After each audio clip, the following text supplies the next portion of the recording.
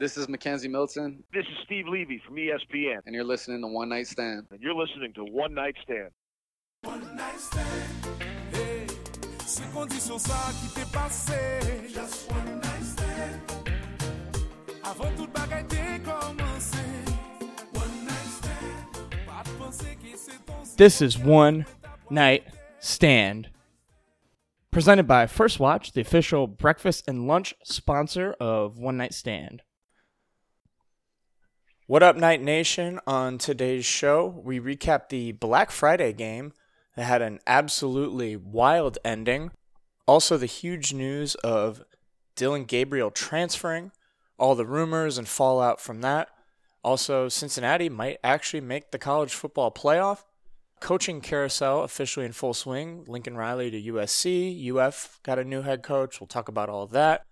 We're going to do our Fab 5 possible quarterback transfers to UCF. And as always, Money Moo's Picks, Moo's Mailbag. Speaking of, I'm here with... Money Moo, UCF look to keep their perfect home record alive for 2021 as they hosted what could be the final meeting between these two teams.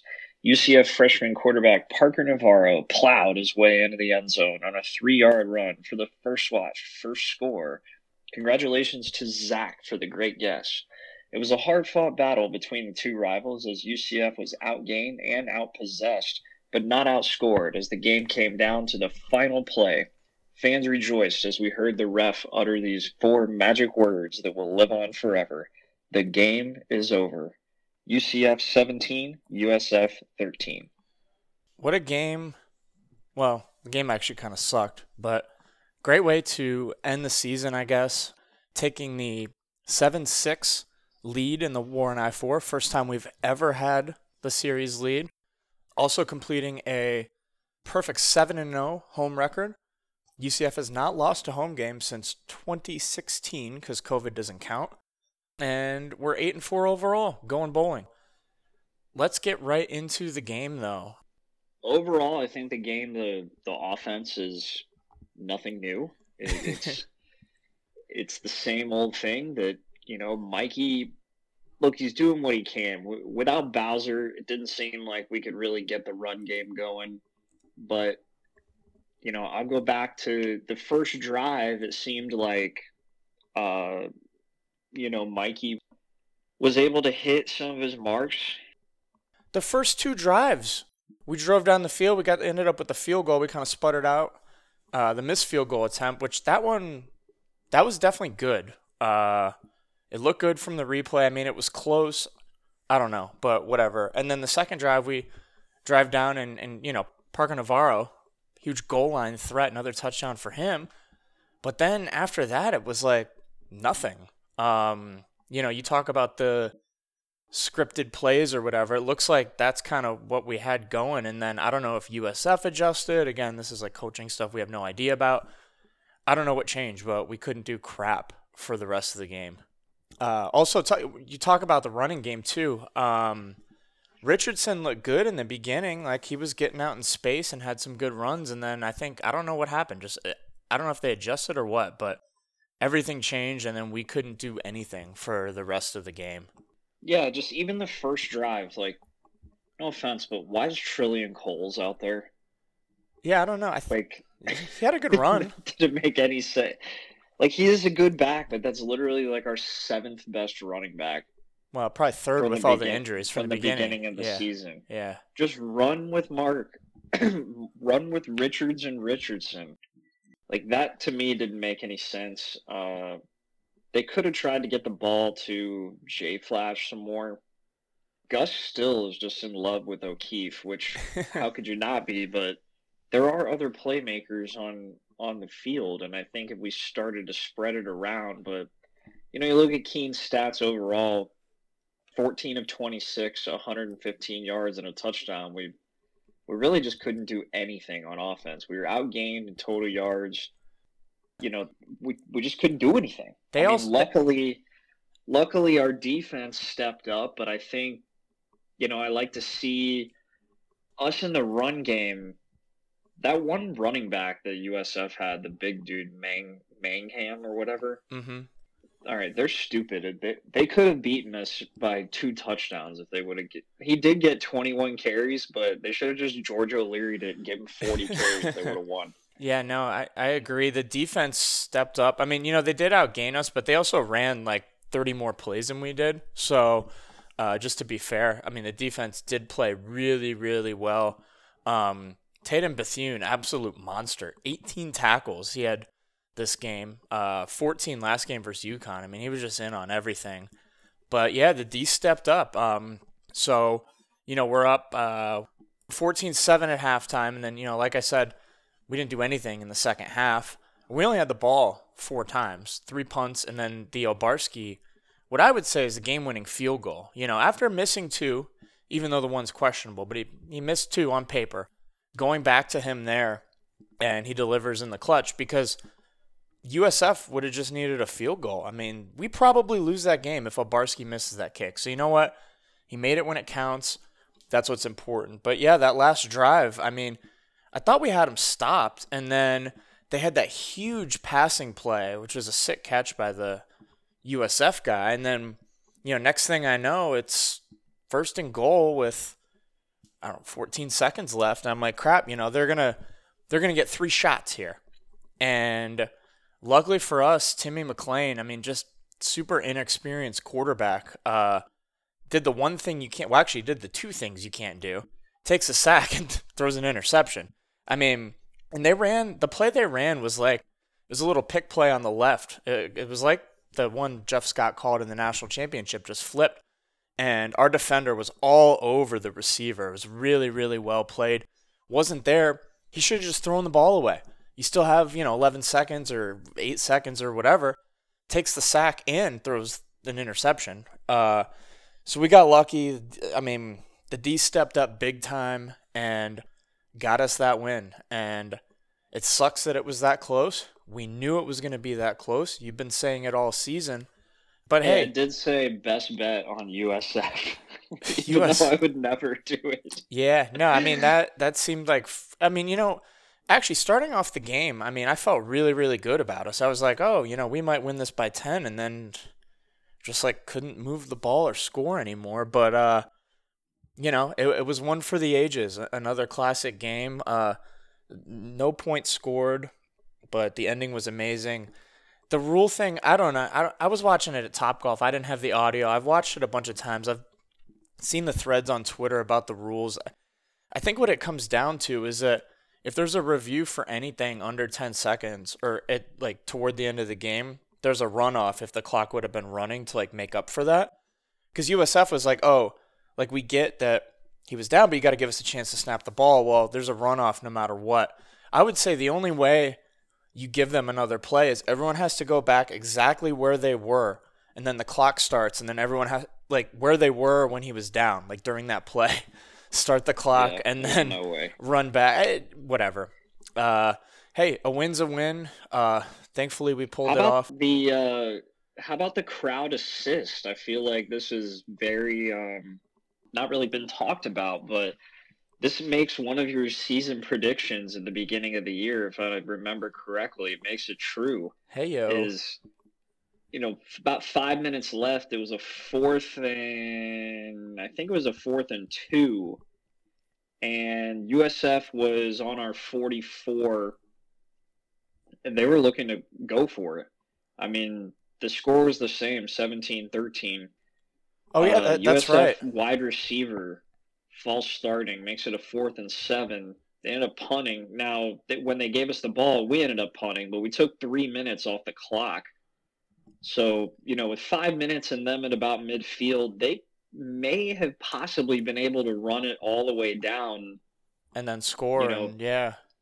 So big ups to the crowd. The crowd actually looked pretty good towards, middle first quarter. But, I mean, that's typical now.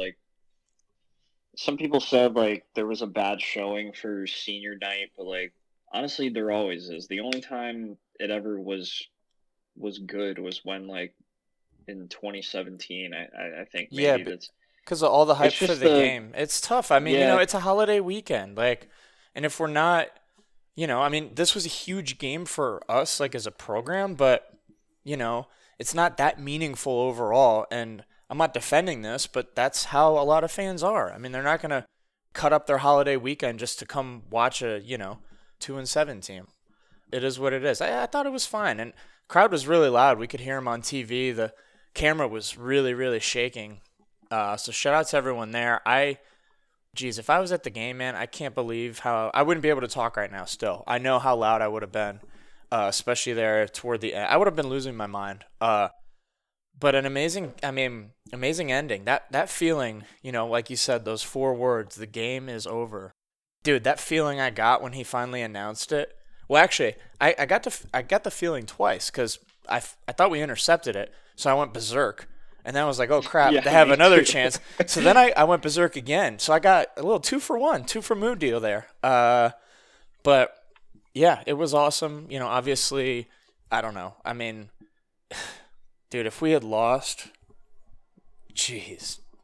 Oh, I know. And the USF fans are all complaining. I get it. I'd be the same way if it was flipped about the how it ended and stuff. But at the end of the day, we gave them plenty of opportunities to win that game. I mean, they should have had 3 plays there on the goal line, 3 shots at the end zone. Run your best, 3 plays, and they blew it. It's on them. If it were the other way around, you can blame all the other stuff, but at the end of the day, they had a chance to win and they didn't do it. And thank God we won, dude. I would have lost the mayor's bet with Lauren Pickles. She's USF super fan.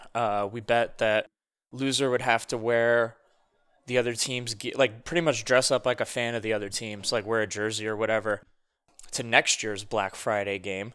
That would have really sucked. Actually, it would have been hilarious. I would have had fun with it, but luckily we didn't do that. Or luckily we didn't lose, so I don't have to do that. Yeah. And the win streak continues. So at worst, because this is going to be the last game, I think, although I heard some rumblings about maybe depending on the conference schedule, they'll be able to squeeze us in. I hope they continue the rivalry, but at least it's 2 not. for 1. Hey, they've been doing it with other big Florida schools. So some other just notes from the game. Scoring before the half there with 11 seconds left to Brandon Johnson, that was huge. That was the game. It's his 11th touchdown of the season. Only 38 receptions, so 1 in every 3.5 catches is a touchdown. How about that fake punt play? Dude, that was crazy. Not I fake don't know punt. How do you even set that up? I've seen it before. It was perfect. I was just like, what is going on? And I saw it pretty quickly, and the camera guy missed it. But I don't know how you set that up. Have we done that? I wonder if we've tried to do that and it just didn't work. Because if you kind of set up for it with the 2 guys and then it doesn't get kicked the right way, then they'll kind of know. What if the punt actually went to the right side instead of the left? Well, then he catches Does it the and left Titus side fakes. guy act like he is gonna catch it or what? Well, yeah, I don't know. There's 2 people because back there. we had other people running, and that's what made the Gunners run toward whoever it was that did the fake. I don't know. I mean, maybe just Titus just hangs out and just runs back on the sideline real quick. If if it actually goes to the guy, I have no idea. But it was perfect because it was short too. It was awesome. That was awesome. Well done. The Obarski thing, that's kind of sucks. I mean, it was close. We talked about this last week. It's tough, because if it goes over the uprights and if it's close, I'm assuming the rule is it has to be clearly inside. Because if it just goes over it, it's like it would have hit it. I don't really know. I don't know how they don't have a chip in the ball for a lot of this stuff to see if it breaks the plane. I don't know. In college, I understand kicking is way more inconsistent than the NFL, but I truly have 0 confidence in our kicking game right now. I don't think anyone does. I mean, there has to be what about that Appalachian State transfer? Apparently he's not as good as Obarski. I don't know. Everyone's transfer portal. Look, and everyone's ragging on him, and this isn't a pro player. It's he knows he's supposed to make the kicks. What? There's no reason to bash. You think he's out there not trying? He's just not.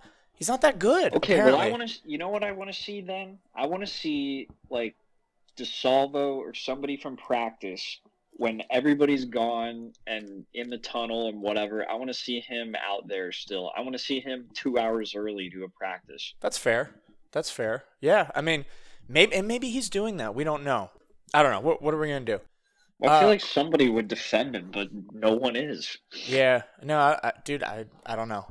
I can understand, like, just put in the work. Maybe he is putting the work. I don't know. Maybe he isn't. He's just not that good. I don't know. I don't know. I mean, if anyone wants him to be better, he probably wants himself to be better more than anyone else because having to deal with this crap sucks. But if he was missing 55-yarders, I would understand. But, dude, you can't miss freaking 30-yarders. Yeah, I don't know. I mean, dude, it could be a mental thing, too. Here's the thing, too, for kickers is like a lot of the time they can drill it all day from, 40, 50 yards, but it's a lot mental, man. It's a lot mental. And then especially when, shit starts to hit the fan, then you're really in your own head. And if you're not going up there with confidence, I mean, so it might have something to do with that, too. I don't know. But we won. He made the one that really mattered, so I'll take it. And, yeah. It's been like 1,900 days since we've lost to USF. Like I said, 7-6 series lead, and couldn't be happier. And then Saturday happens.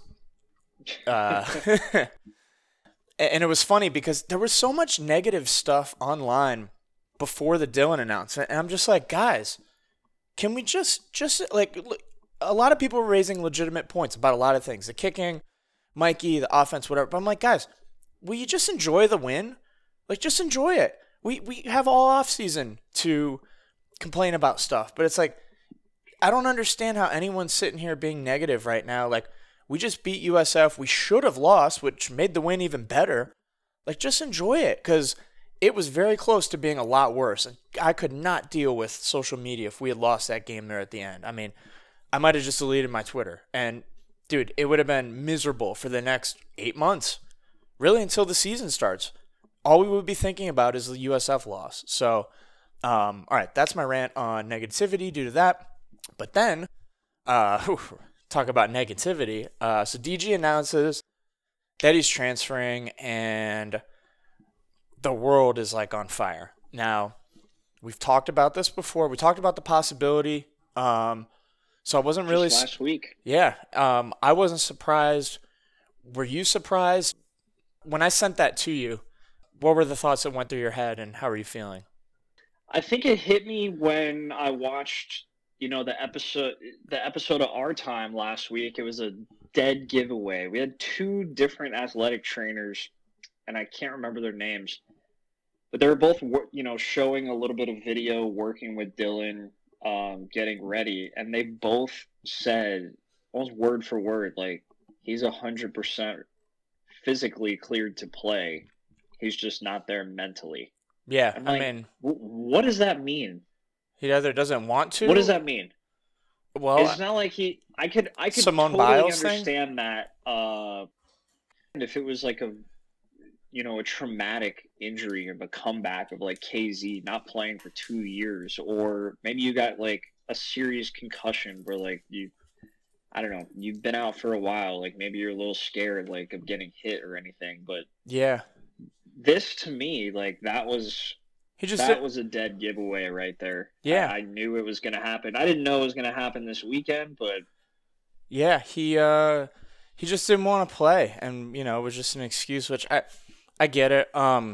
So I guess let's go back through the timeline of everything. So, and obviously, I'm sure you guys have all either heard about or read the big dungeon post by Brandon going over everything. So pretty much, and again, this is all just, from a writer, so it's not like verified or anything, but it seems to be kind of accepted as true, is I guess he had wanted to he was thinking about transferring when Gus came because he was pissed about Lebby, and then after he gets hurt at Louisville, and apparently people are saying that's kind of when he made his mind up.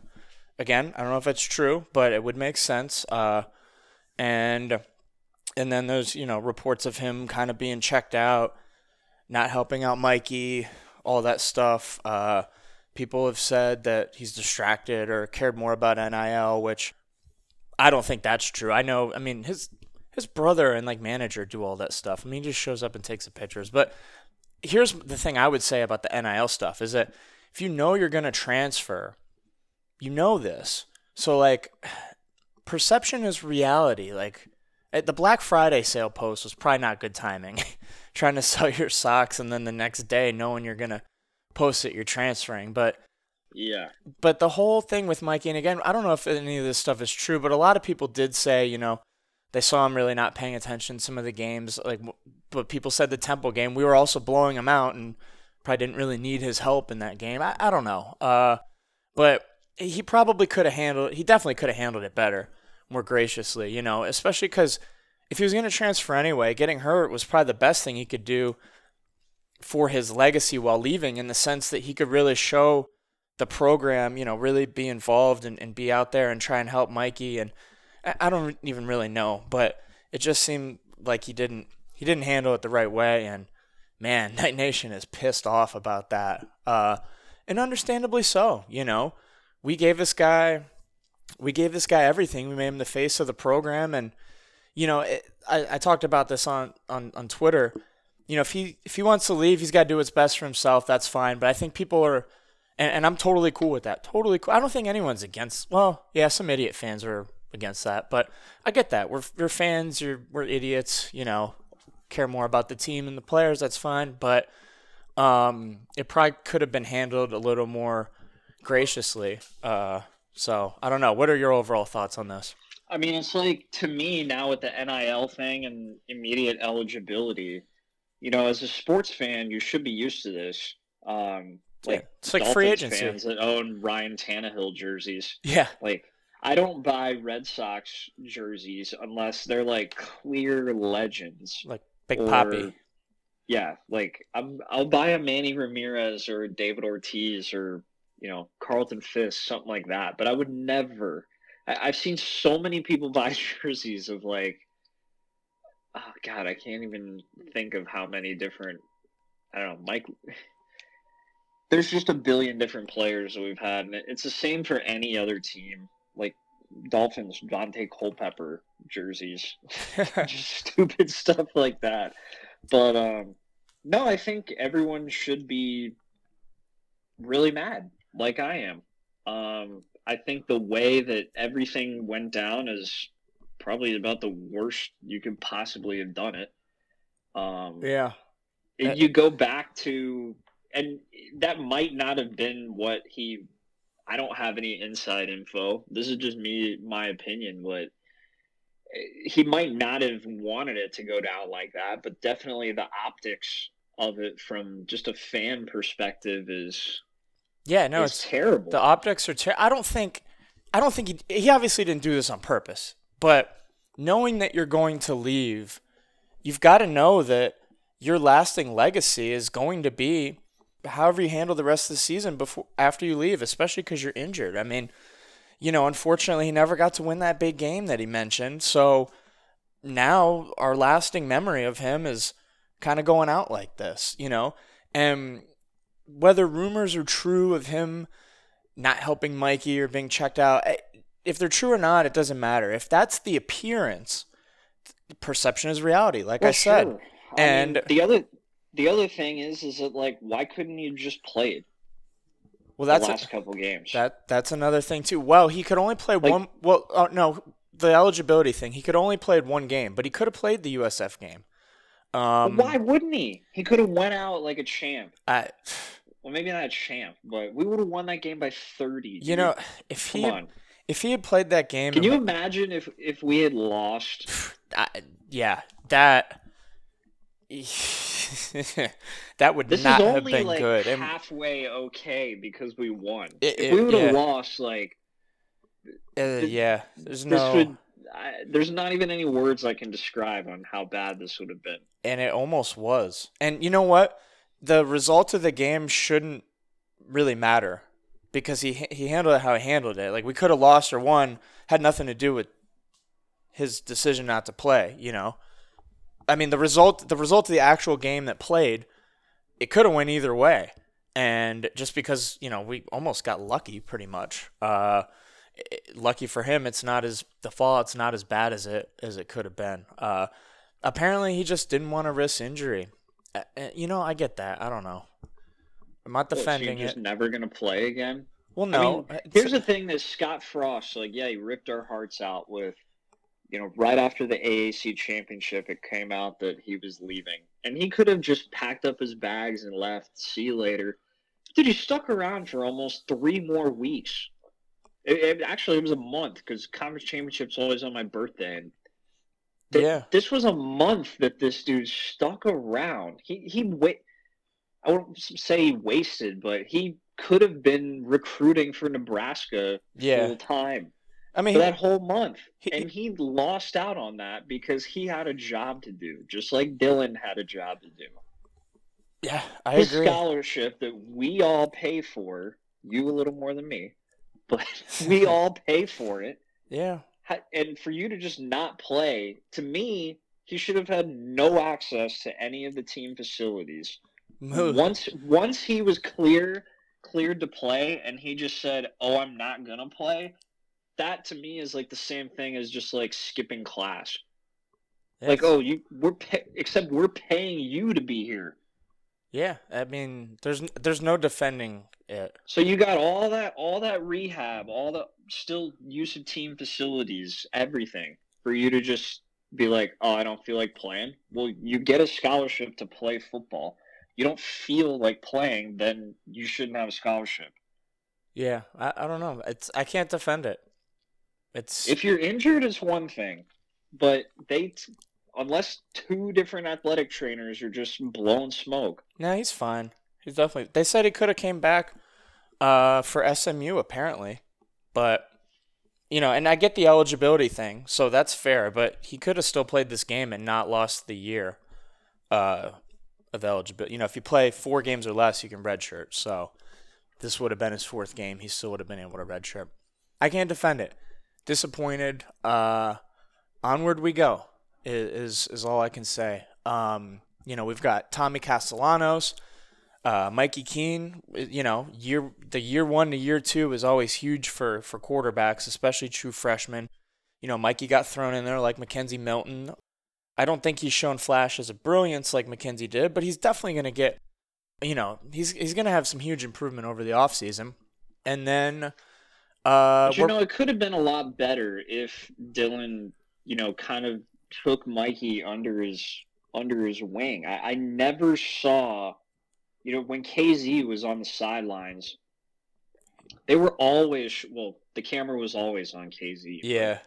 It seemed to me like when the offense was off the field, KZ was right there with a clipboard, like going over stuff with Dylan. You never saw that once this season. Never. I didn't watch him all the time. And again, the cameras weren't really on him that much, but look, I agree. And KZ probably set the bar ridiculously high for injured players helping out. Obviously, it's different for a quarterback. They're way more involved than any other position. But I don't know. And I don't know if he did help him out or not. But it didn't look like he did as much as KZ, which is, again, not really the most fair to compare. I don't know. These are all speculations. He could have helped him out a lot behind the scenes. I don't know. Mikey didn't say. We're talking about rumors here. And, again, I'm not defending any of this. But the whole thing together, big picture, with the NIL stuff, with him looking maybe to people like he was checked out. Well, he did look like he was checked out to people. That doesn't mean he was. But in that, not playing the USF game, the whole big picture, swirl everything together, it's just a bad look, It sucks, but it is what it is. Onward we move. We'll probably try and pick up a a transfer quarterback. We're actually going to do our Fab 5. Should we just do that now? Or let's get into the Fab 5. So right now we're talking, you look at the quarterback room, we got obviously Mikey in there for 2022. So we're going to have Mikey, we're going to have Parker Navarro, and then a couple of incoming freshmen coming in. The most impressive, I would say, and one of Gus's recruits is Thomas Castellanos. dual threat quarterback, very similar to a Cam Newton type of quarterback that Gus likes. He likes a dual threat QB. He's been very active on social media, really into UCF. And not just him, though. I just want to say, like, all of the recruits for this last year are, like, so in love with UCF, which is great. I love to see it. No, it's awesome to see how excited these kids are. And it really speaks volumes, I think, of how Gus has built up the program in just the short time he's been here, and getting these kids excited to come. And, you know, on the field, product was not that pretty all season, even with Dylan hurt, or even with Dylan playing, you know, and people are still excited to be here, posting, going to the games and stuff. So I'm not worried moving forward. But to go back to what you were saying, so we've got Navarro, Mikey. There's that one other guy he was a transfer from, I don't know, somewhere in the Northeast, the Italian guy. I think he's a senior. Oh, is he? Yeah, I thought he was older. Maybe not. I don't know. But so pretty much Navarro, Mikey, or Tommy.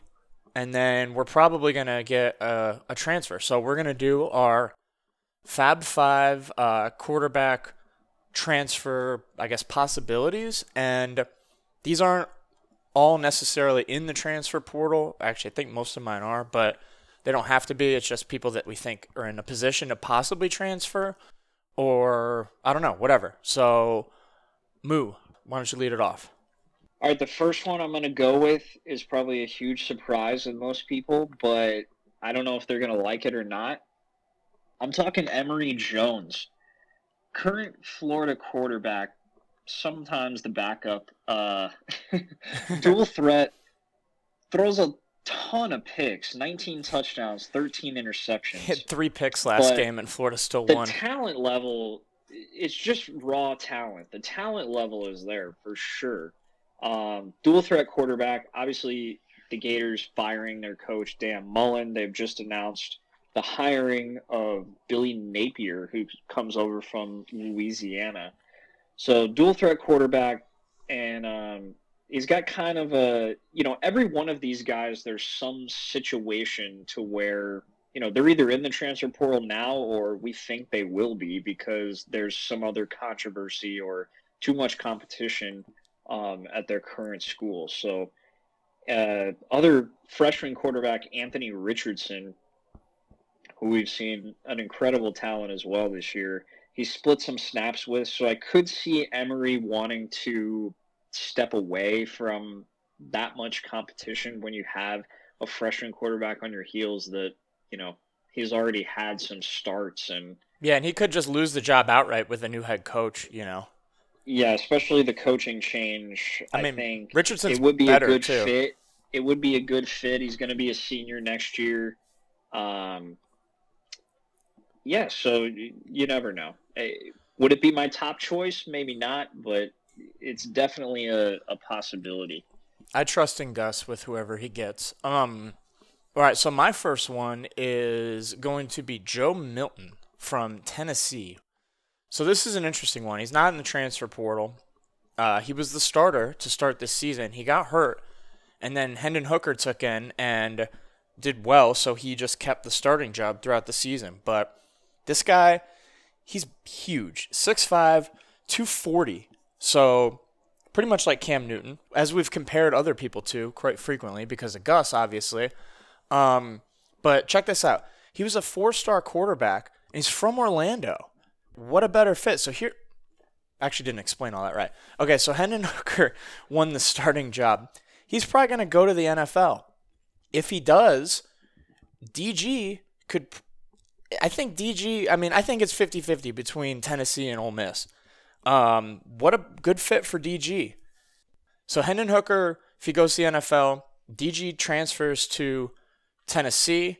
And where does that leave Joe Milton? He'll probably want to transfer too. So what a better fit. He's from Orlando, former 4-star, and he did not do well in hype system. So I think it'd be a good fit, especially because he's from Orlando and he's big and he's good. So that's my first quarterback transfer. I like it. Something that could fit Gus. Whatever makes Gus happy. Yeah, I think Gus everything's is gonna good come with his own recruits. So Yeah, it's probably pretty tough to dude, that would suck to have to learn a new system. Think about some of our freshmen when Frost were here. It's oh, you got to learn another new system. Then now another new system. yeah, Same thing at work. The salespeople at work just switched to a new system, a new computer system, hmm and it's one I had never used. And I got on there, I'm like, this sucks. I hate it, instantly, because it's not what you're used to. Yeah, you no, know? of course. You have to think about. You can't just do what you want to do. You have to figure out how to do all this other stuff on top of just doing your regular job.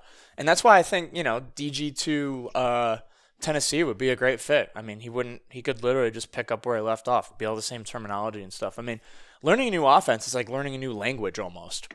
I mean, it's everyone has their own lingo and words and systems and stuff. So, but anyway, all right. Who's your second one? And we're just doing 5 total, or else this is just gonna be 20 minutes of talking about quarterbacks that people have never even heard of. All right, just do 5 total. All right. So who's our third pick then, Moo? All right, so my third pick is going to be Peter Costelli, Utah quarterback currently. Former 4-star dual threat. He's 6'3", 205, true freshman. He was ranked number 10 as the dual threat, or ranked 10th dual quarterback in the nation. Well, apparently Utah has a pretty deep set of quarterbacks here, and he's from Mission Viejo, California. Could be a top target for Gus just because, I don't know, he's a dual threat guy. Being a freshman, I could see him wanting to come to a smaller school. If he's already at, if Utah's Pac-12, he's already at a Pac-12 school and you want to transfer, usually you transfer down, even though, we're going to the Big 12. But I don't know. It just seems like a good fit only because of his size, and that, to me, if I was a dual threat quarterback and I was looking at places to go, that's kind of would be my top choice as UCF. Yeah, I mean, we're definitely a great destination. You saw that with Winbush. I mean, even though he didn't really end up or live up to his potential, he was still a 4-star, and it was pretty shocking to a lot of people when he came here, and it was cool to see that we had that kind of pull to get a big name from a big school like that. So I'm with you there. And that's why I'm not really worried about this too much. All right. 4th pick, I'm going to go with Miles Brennan. So he was supposed to take over the job after Joe Burrow. Well, he did. Didn't really do that well, and then he got hurt this year and announced he was transferring. I think he could be a good fit. I think pretty sure he was recruited by Gus, or I don't know. Gus is at least familiar with him, being an SEC coach. And he doesn't have many college stats, obviously, because he got hurt. But he did have 1,141 rushing yards in high school, 3 touchdowns over 3 seasons. So he could be, he's considered a pro passer, but he can definitely move too. So I think he'd be an interesting fit for us. Yeah, and it's not like he really lost the job due to performance. He went down 3 games at an injury, and Max Johnson came in and kind of lit it up, and never really came back. So. Yeah, same thing with Milton at Tennessee. He apparently did really well in camp and then kind of sucked starting off. But remember, like you said, he was learning a new offense in Tennessee. So, definitely some potential there. I think Brennan would be a good fit, though. All right, so who's our 5th Fab 5 quarterback transfer possible target? All right, 5th one, I'm going to go with SMU quarterback Tanner Mordecai. SMU head coach Sonny Dykes just left for the TCU job. Tanner Mordecai, obviously everyone saw him this year kind of blow the UCF defense up. Yeah, he was a former Oklahoma quarterback, so he's already transferred once. I don't know how often college players transfer twice, but with a new head coach coming in, SMU hasn't named their head coach. He is going to be a senior next year, so he could just look to have one last year. He did hold an offer from UCF way back when. Not sure if that was Frost or Heupel, But Interesting. yeah, I mean, he's a big dude. He's not super mobile, but he can scramble around. But he's a pure passer, and that's somebody who I would definitely take, Tanner Mordecai. I like that pick. Transferring to kind of a rival or in conference, interesting though. But all right, cool. So that was our Fab Five. Who knows what's gonna happen? Probably won't be any of those guys, but definitely. Wait, can I give one honorable mention? Yeah, go for it. Tate Martell. I was just trying to think his name when you said I don't know anyone who's transferred twice. I'm like, actually, I know someone who's transferred like 3 times. All right, Tate Martell. This is just his stats from when he's actually gotten into a game, but I know he's had like 2 other schools. So Didn't I he think switch to started receiver? at Ohio State. Yeah, he did. After committing And- somewhere else, though. Right. So then he transferred to Miami, threw 1 7-yard pass for the entire year. Then he didn't play in 2020 or he sat out. Then 2021 transferred to UNLV. Couldn't even get the starting job at one of the worst D1 schools like the last decade. Vegas, baby. The Rebels. So why not? I mean, 5'11", 205.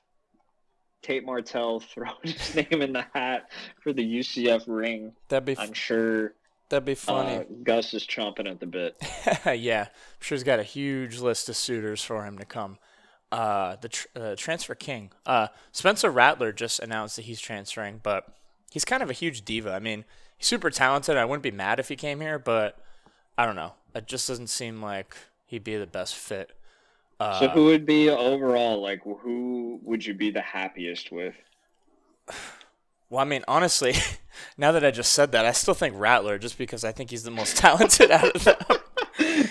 But, I don't know. I think Miles Brennan would be pretty awesome. But the Milton fit from Tennessee, that just seems too perfect with the dominoes of Hooker, NFL, DG going back to hype, Milton here.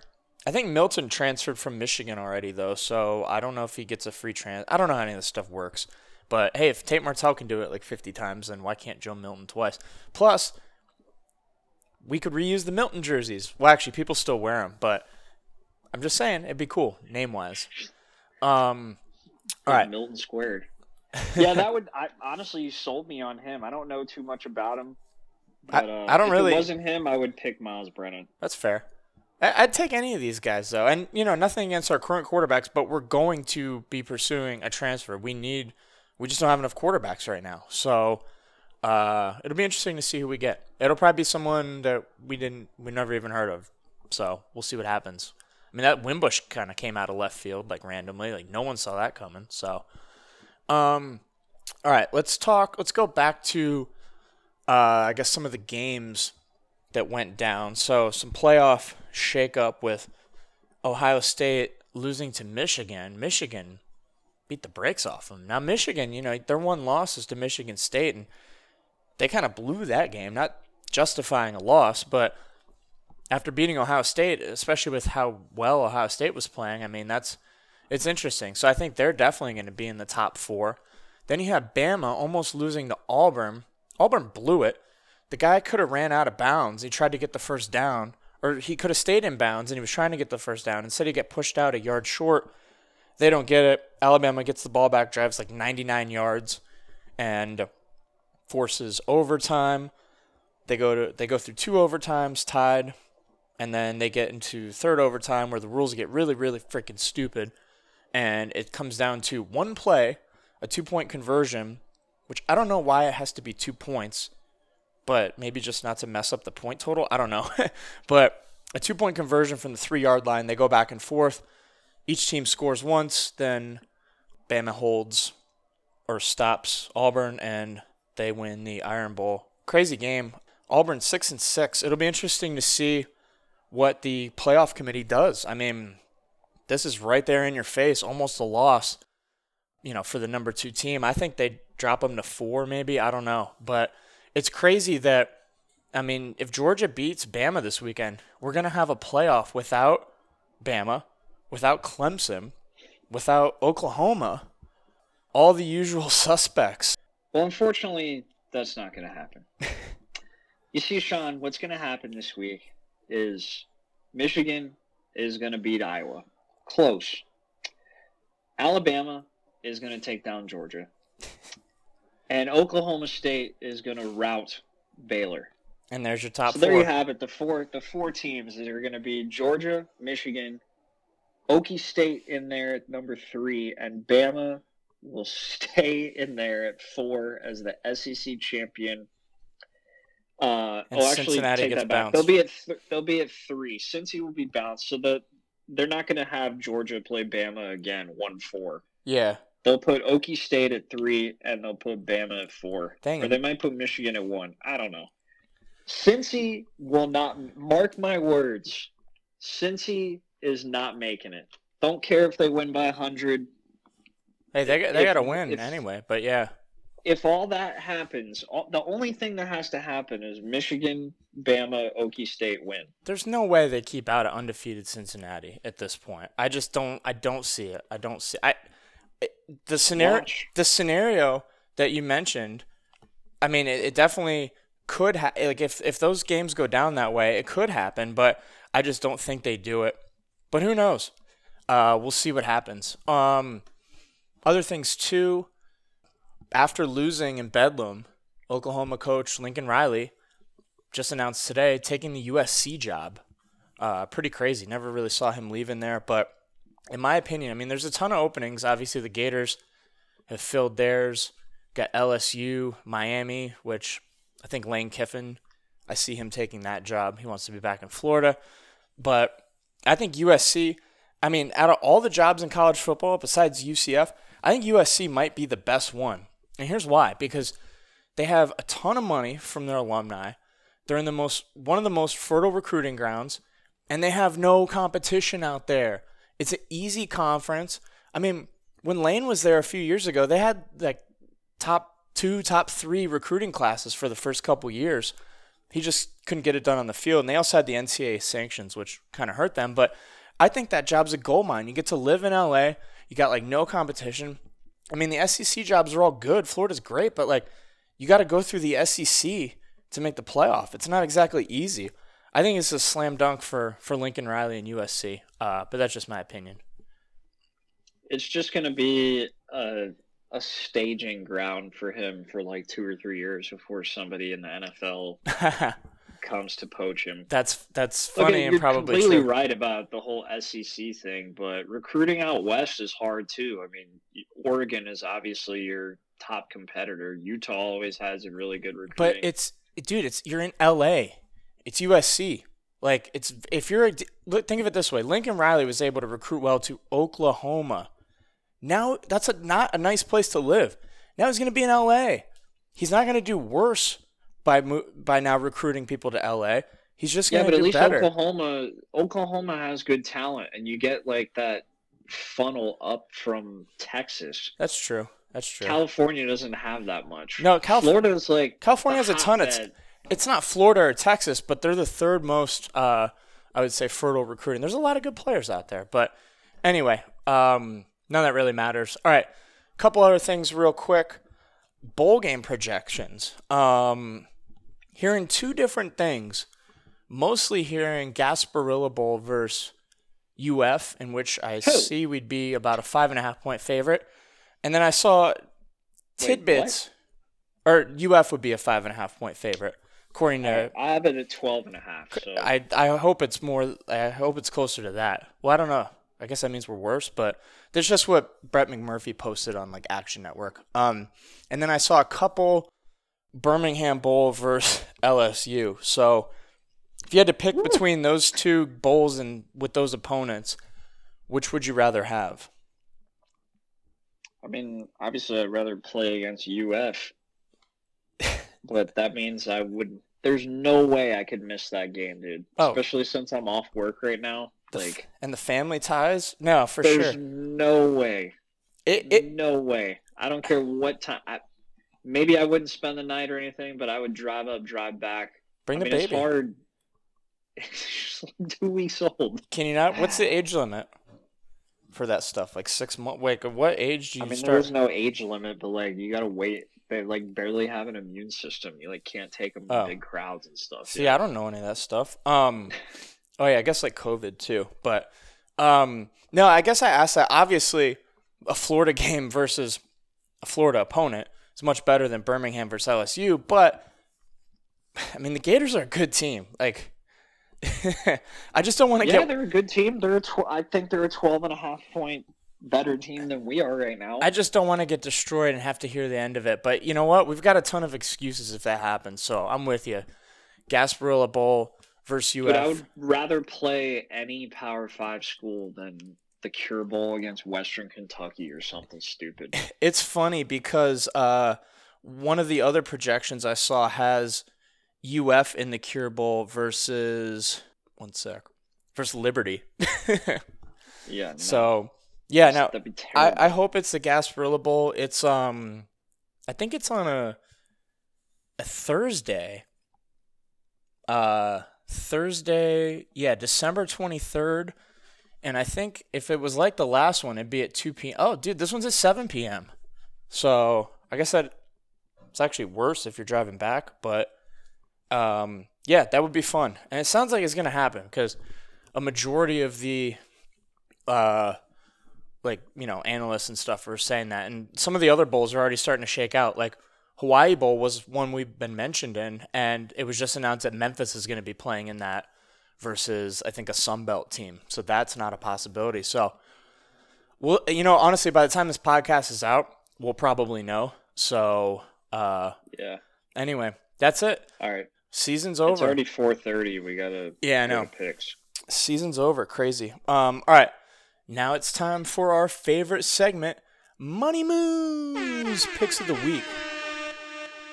I think I'm cursed now because I went 0-1 last week. Close loss to Memphis. Gave you a -6. They ended up winning by 5 on a dumb garbage time touchdown by Tulane. Gives me an 11-17-1 record on the year. Terrible. But we can get a lot closer to 500 with a perfect week this week. There you go.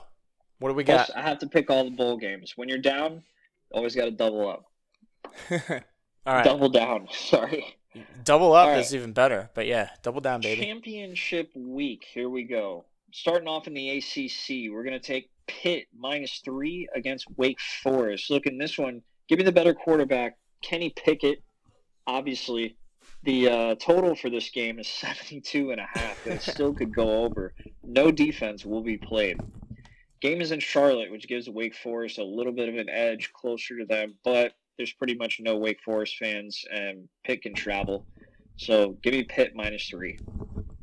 Yeah, I think Wake Forest's been overrated all season. Kenny Pickett, if you play... Oh, no, I was still thinking bowl games. Bah. Kenny Pickett, this is his last audition for the NFL. He's probably going to be a top draft pick. I think that's a no-brainer. I like that pick a lot. What else you got?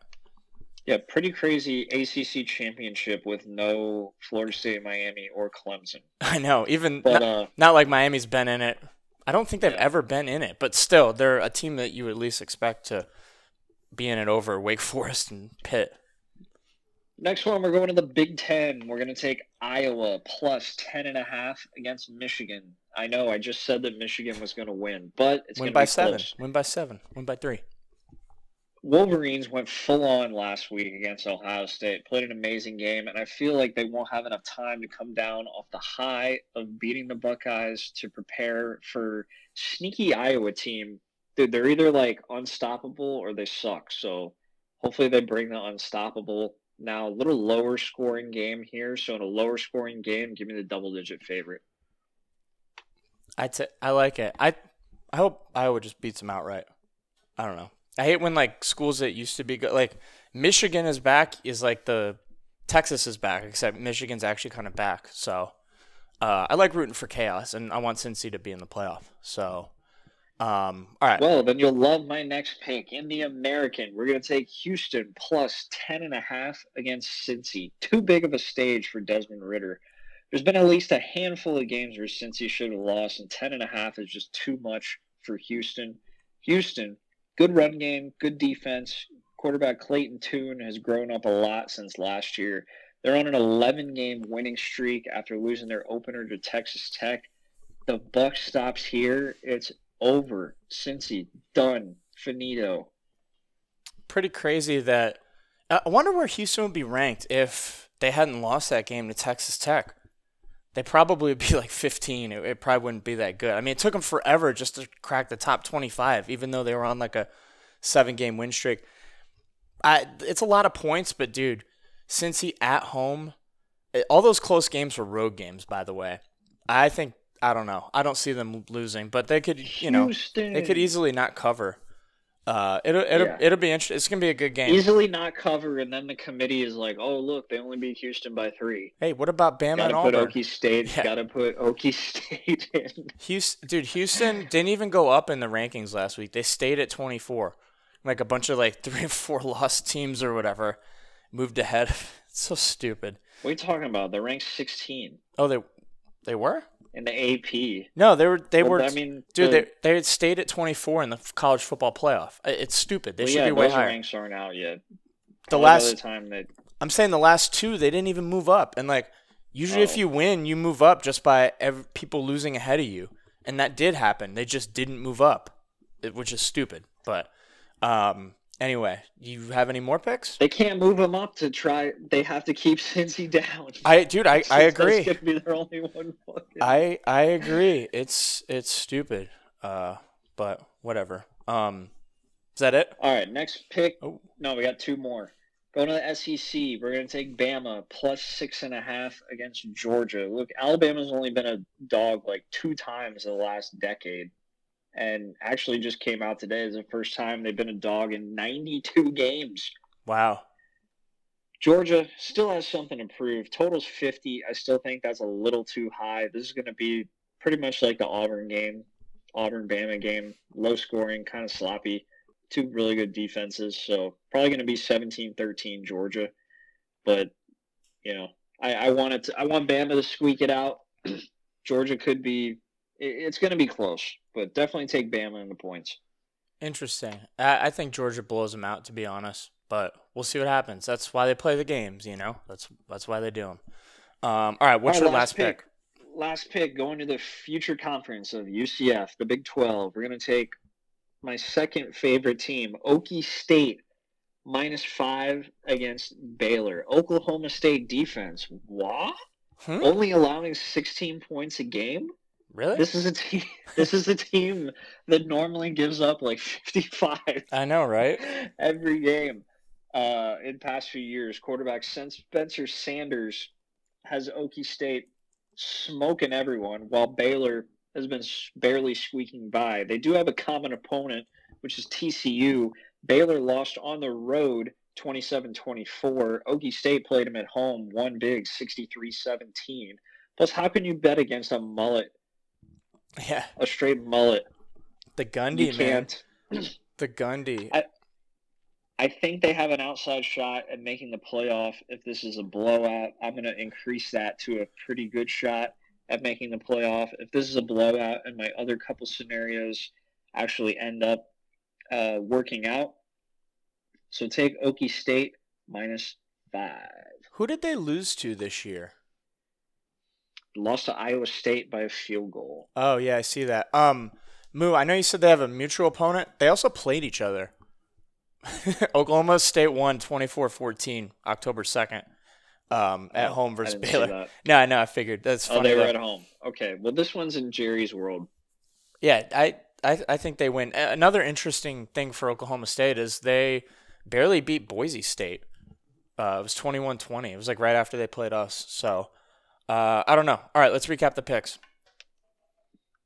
All right, we're going to take Pitt -3 against Wake Forest, Iowa +10.5 against Michigan, Houston +10.5 versus Cincy, Alabama +6.5 versus Georgia, and Oklahoma State -5 versus Baylor.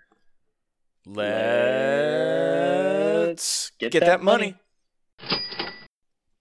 Last up, we've got Moo's Mailbag, where we answer all your questions. Thank you guys for your submissions, as always.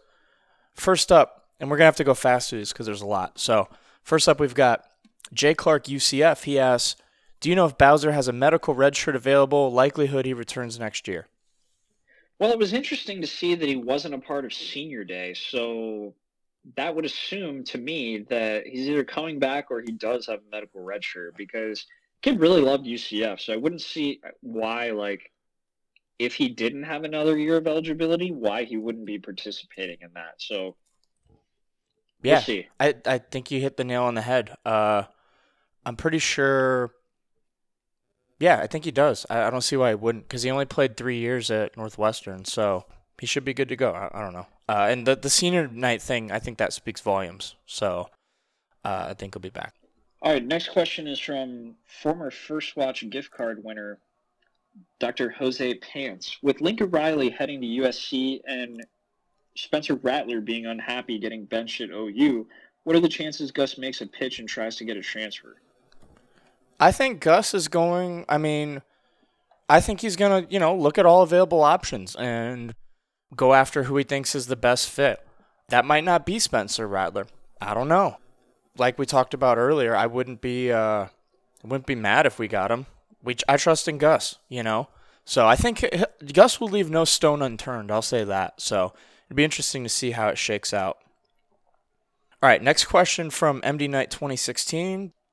Do Heupel and Oklahoma fall into the same trap that Frost and Nebraska did? Look,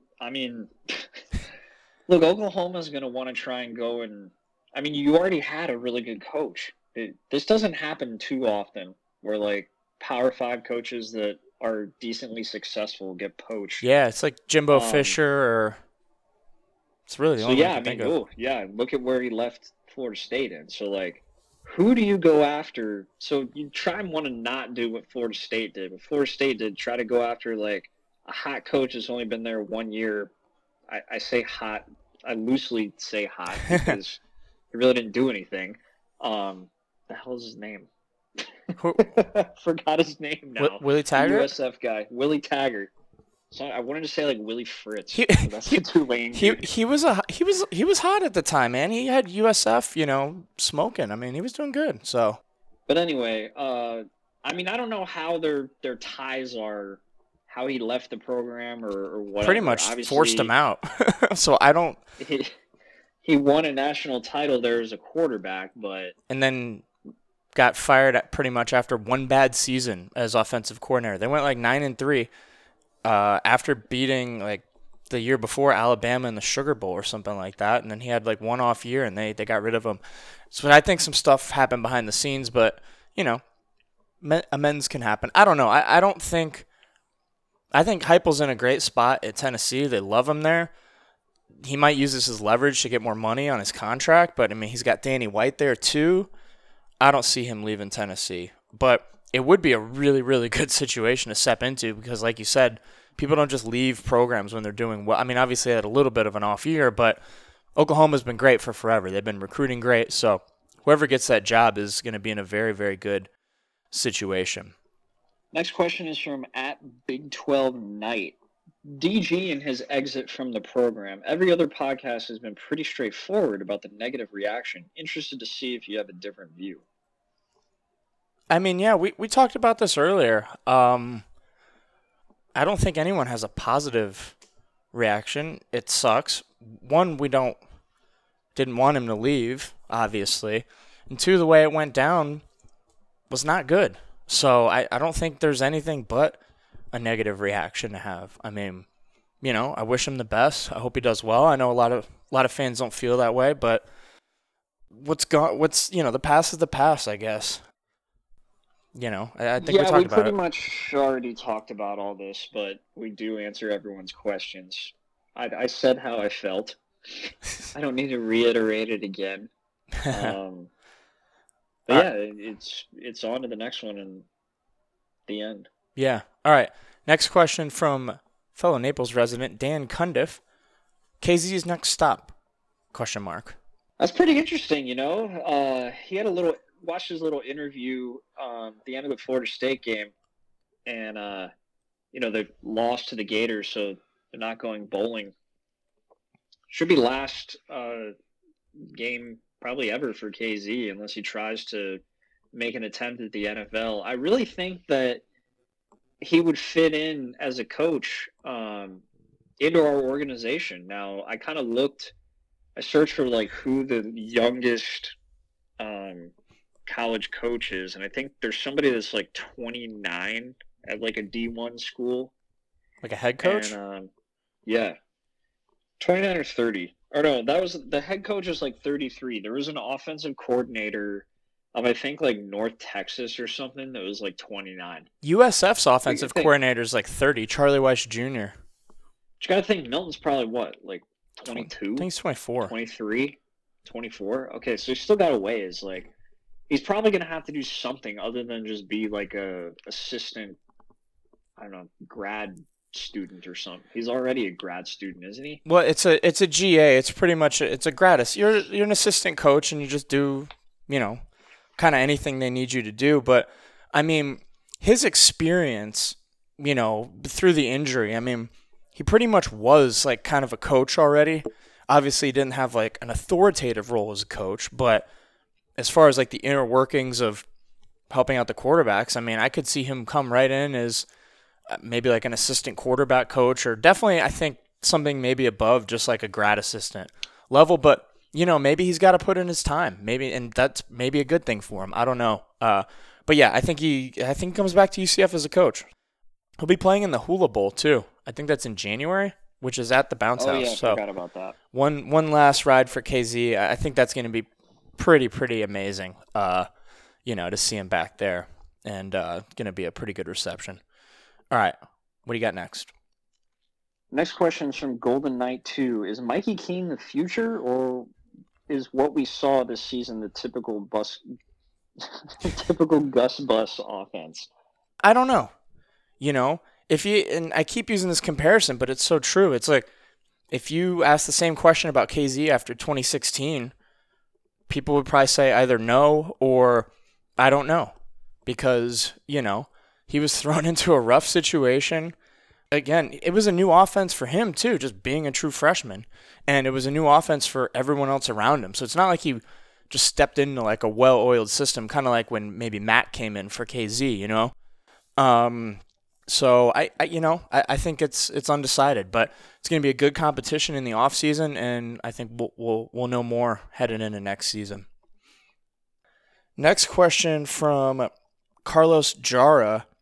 Bowl projections, matchups you would want to see versus what might actually occur. Well, I think we're going to see what's actually going to occur. I really think we're going to play UF. Look, these bowl games only make money if you sell tickets. There won't be any other matchup that's going to sell more tickets than this. I agree. Clearly. Especially, two Florida. It's going to be us against UF. It's going to be a sold-out, maybe the first ever sold-out Gasparilla Bowl. Yeah, that's what all signs are pointing toward that. If our team was a little bit better, I would say UF would be afraid to play us, and they probably would be. But, nothing against us. UF's got a really good team, and we're, on a down year and had a lot of injuries too. So I don't see UF being opposed to it. It'll be fun if that happens. Next one is from Jav Fitness. What's your opinion on a possible UCF-UF bowl game? Kind of just answered that, but yeah. Shout out to Jav Fitness. All right, do another one. Next question is from Josh Witt. What's the status of everyone's DG gear? Mine's hanging in the closet. Moo, what are you going to do with your jersey? I'm going to keep my stuff.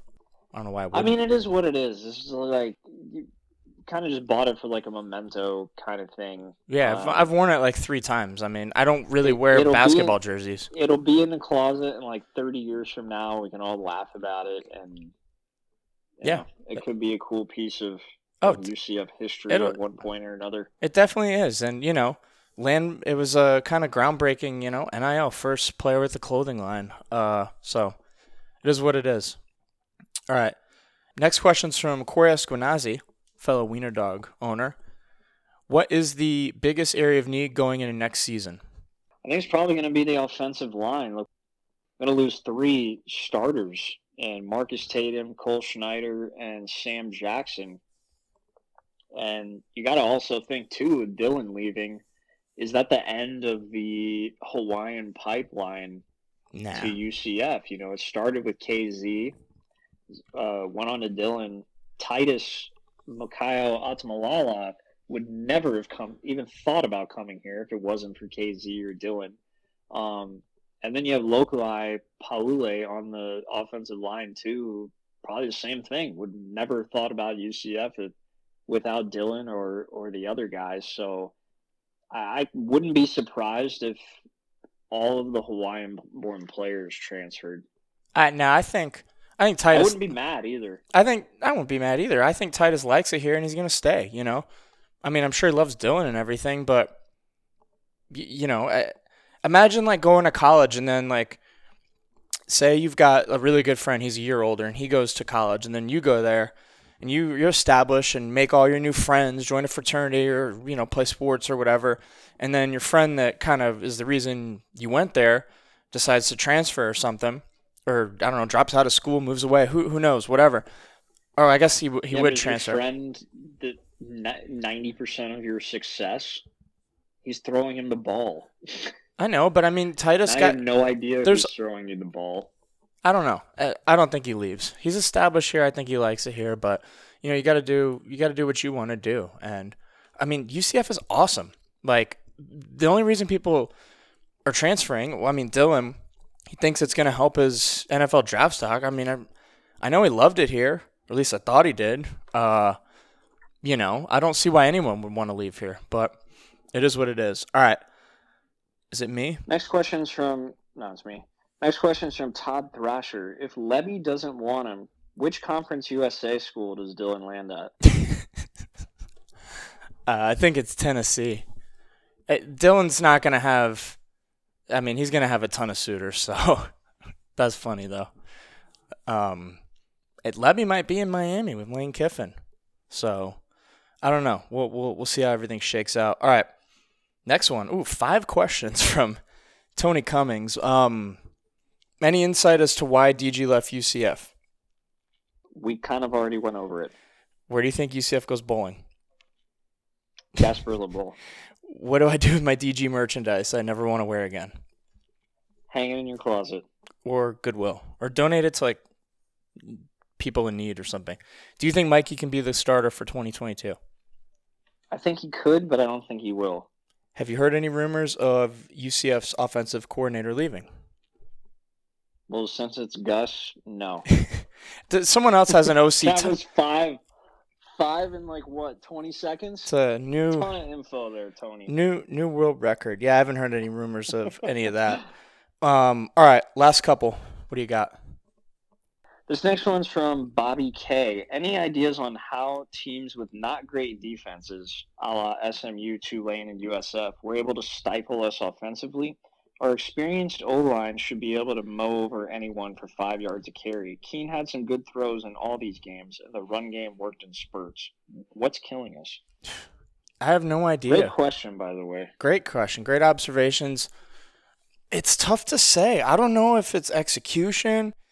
I think the line has been shaky at times, good at other times. I think the line's been underperforming. Yeah, I mean, for what they're capable of. 3 seniors in Matt Lee is really good too. All those guys have been really good at times. It just seemed like, I don't know, you know. It's I think it's just growing pains and injuries is what I would attribute it to. As far as X's and O's stuff, I don't really know much about that. We've looked amazing at times and not amazing at other times. You know, you look at Temple and then you look at the ones you mentioned, Tulane, USF, SMU, and then, you know, the beginning of the USF game, first 2 drives, we moved the ball pretty much at will, you know, and then that was it for the rest of the game for the most part. So, I don't know, but good question. All right, this next one is from Ethan Edward. I know you are a pro player and even partnered up with Dylan on the release of his gear. How are you feeling after all this on a more personal level, if you are okay sharing? Totally understand if not, though. Yeah, no, I don't mind. You know, I was pretty sure he was going to leave, but, you know, we talked about this. He could have played for USF at the USF game. I understand why he didn't. You know, don't want to risk injury, even though it's probably not going to happen. I mean, that's his decision to make. It's like sitting out a bowl game or whatever. It would have been nice. I think I'm just disappointed in how it all went down. I think it could have been handled better. But, and I'm not making excuses, like, I don't think he did this on purpose either. You know, I'm sure if he could go back, he probably would have handled some of this stuff better. I don't know if he's just naive or what. I don't know. You know, it's interesting, but I'm cool. I wish him the best, and I think he's gonna do well elsewhere. The thing that it really hurts me the most is seeing how upset the fans are, and whether that's, you know, if he could have did something different. I mean, people were pissed off even before some of the rumors came out. People are gonna be pissed off anyway. I just wish it had gone down a little more smoother. And I wish he won that big game that he mentioned. It kind of never did. But it is what it is. I think he's gonna have a good career elsewhere. And hey, you know, we're on to the next chapter here at UCF. So it'll be interesting to see how everything shakes out these next few years as we rebuild. Gus takes the reins as recruits come in. You know, we're number 33 in recruiting right now, which is insane. We've never been anywhere close to that high, and I think we're going to keep getting better as we move to the Big 12. So, you know, it's just kind of said. Thank you. It's like a changing of the guard here. So, onward we move, and you know, whatever. Let's talk basketball real quick. We've had 2 games since the last. 2 for me. No, we only had 1. We had Evansville. We had the win over Evansville last week.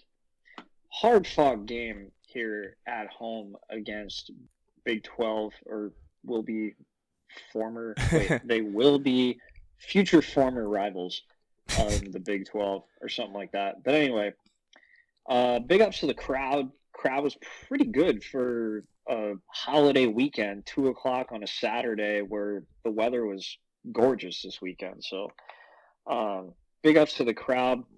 Did have a hard-fought game till the end. We were kind of neck and neck most of the whole game.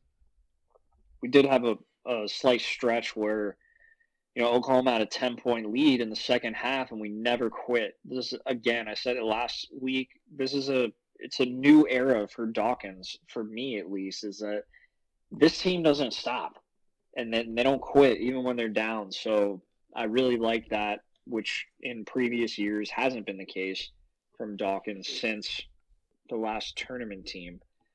So I was really impressed with that. Even though we lost, look, it's college basketball. Like, we're probably going to lose, 7-8 games. It's still going to be a really awesome season this year. So make sure and follow me at MoneyMooUCF on Twitter, as I do have the projected betting lines for our next couple of games up. I have Auburn, Bethune-Cookman, North Carolina A&T, and Temple. Also, middle of December, we do have a game against Florida State in the AutoNation Orange Bowl Classic, which has actually been played in Sunrise. Oh, dude, Florida. Bro, Sunrise is like Panthers. It's like an hour from me, dude. It's like not even all the way in Fort Lauderdale. It's like the first exit off Alligator Alley. Yeah, I looked. Somehow it's an hour 40 for me, but an hour 30 for you. How does that only take 10 minutes off, but it takes 30 minutes to get to your house? I don't know. I don't get it. Traffic's weird. Well, because I got to go like back to 75 or all the way down 951, I guess. But yeah, that'll be fun. I think we're going to try and go to that. So back to the Oklahoma game real quick. So we're down 3 with 19 seconds in the ball, and we end up going for a layup, which is fine, but there was only 3 seconds left. So I don't know. Obviously, hindsight's 20/20. Nothing against these guys. Just I wish we could at least chucked up a prayer with that much time left. Yeah, it wasn't the greatest ending to the game. It was a good game, though. Hard fought. The real DG led the way with 17 points. Maybe not the real. The new DG? The only DG left at UCF? I don't know. Team looks great, though, man. Really, really, stuck in that till the end. And Oklahoma's a good team. They're like 40 in KenPom. We're up to like mid-50s, so definitely excited for this season. Also, women's basketball had a nice comeback win versus USC in Cancun. They were actually losing. They were losing pretty much the whole game, and it was 40-34 heading into the fourth, and then they outscored USC 22-7 in the fourth quarter. So blew them away, ended up winning by 9. And Diamond Battles was named MVP of the Cancun Challenge, which I looked at it. It's weird. It's not like a tournament. So I saw we won, both games there. I figured it was like a tournament we won. It was just like a bunch of like a round robin style. But anyway, cool to see the ladies doing well. They're now 5-1. So both basketball teams off to a hot start this year. Oh, also real quick, UCF women's volleyball made it into the NCAA tournament. All right. They'll be playing against Pepperdine later this week. I know if you have ESPN Plus, they show a lot of volleyball on there. They haven't announced like what the TV schedule is yet, but It'll be on there. just check on the app. And honestly, volleyball is like super exciting. It's awesome. to They're me. really, TV or really in good. Person, yeah. They're really good. So, yeah, great to see, all of our teams doing well. All right, let's wrap up. You got anything else? No, I think that's it. I think we're just on bowl watch. The bowl game will probably be announced like an hour after we record this, so all the talk about it will sound dumb. But we're just going to, you know what? I'll see you guys at the Gasparilla Bowl. Let's go. Just going to assume that's what it is. No, that'll definitely be fun. Dude, first watch, $1 Million Breakfast Sandwich. Did we talk about that last week? I think I mentioned it. I don't know. It's really, really good, man. It's like honey on top of sausage, bacon, some nice cheese, a little English muffin, and some arugula. So I know you're a big arugula guy, Moo. Amugala. No doubt. But I'm going to have to go there tomorrow. I want to go there now. They're closed, though. But we golfed. Well, you played really well. I sucked. Second best round of my life. Thank you very much. You beat me, right? Did you? I did. You did not beat me. You did yes, not. I did. You did? Wow. I beat you, and I lost to Chris by 1 stroke. It's because, dude, half my holes were like bogeys, or I think I had a couple pars, but I had so many 8s. And, yeah, that'll do it. That'll run up the score for you. Also, only lost 1 ball for the entire 18. I think I lost. Remarkable. I think I lost like 1 per hole average. No, I think I Apparently lost. There's an elite club of like people who play with the same ball for the whole 18. Yeah. I think I lost a 12-pack of Titleist, so good stuff. Ouch. Yeah. Well, we'll have to get out there again. Oh, yeah, definitely. Your birthday's coming up, too. Happy birthday, Moo. Be sure to wish him a happy birthday. His birthday is... Saturday. Is your birthday like always on a Saturday? It seems like it is. Dude, it's so weird. Because it's been like 2 conference championship games, which were obviously on Saturday. So, I don't know. Little weird calendar thing. Because I feel like my birthday always changes. But maybe it's because the leap year thing, or I don't even know what I'm talking about. But anyway, thank you guys for listening. Please subscribe, rate, and review, and feel free to hit us both up on Twitter. You know, we always love your guys' feedback, whether it's, hey, I like this opinion, or hey, I think you're completely wrong, here's why. We love, talking to you guys, engaging with you, and appreciate all the feedback and, question submissions as always. So thank you guys. Go Knights. And charge on.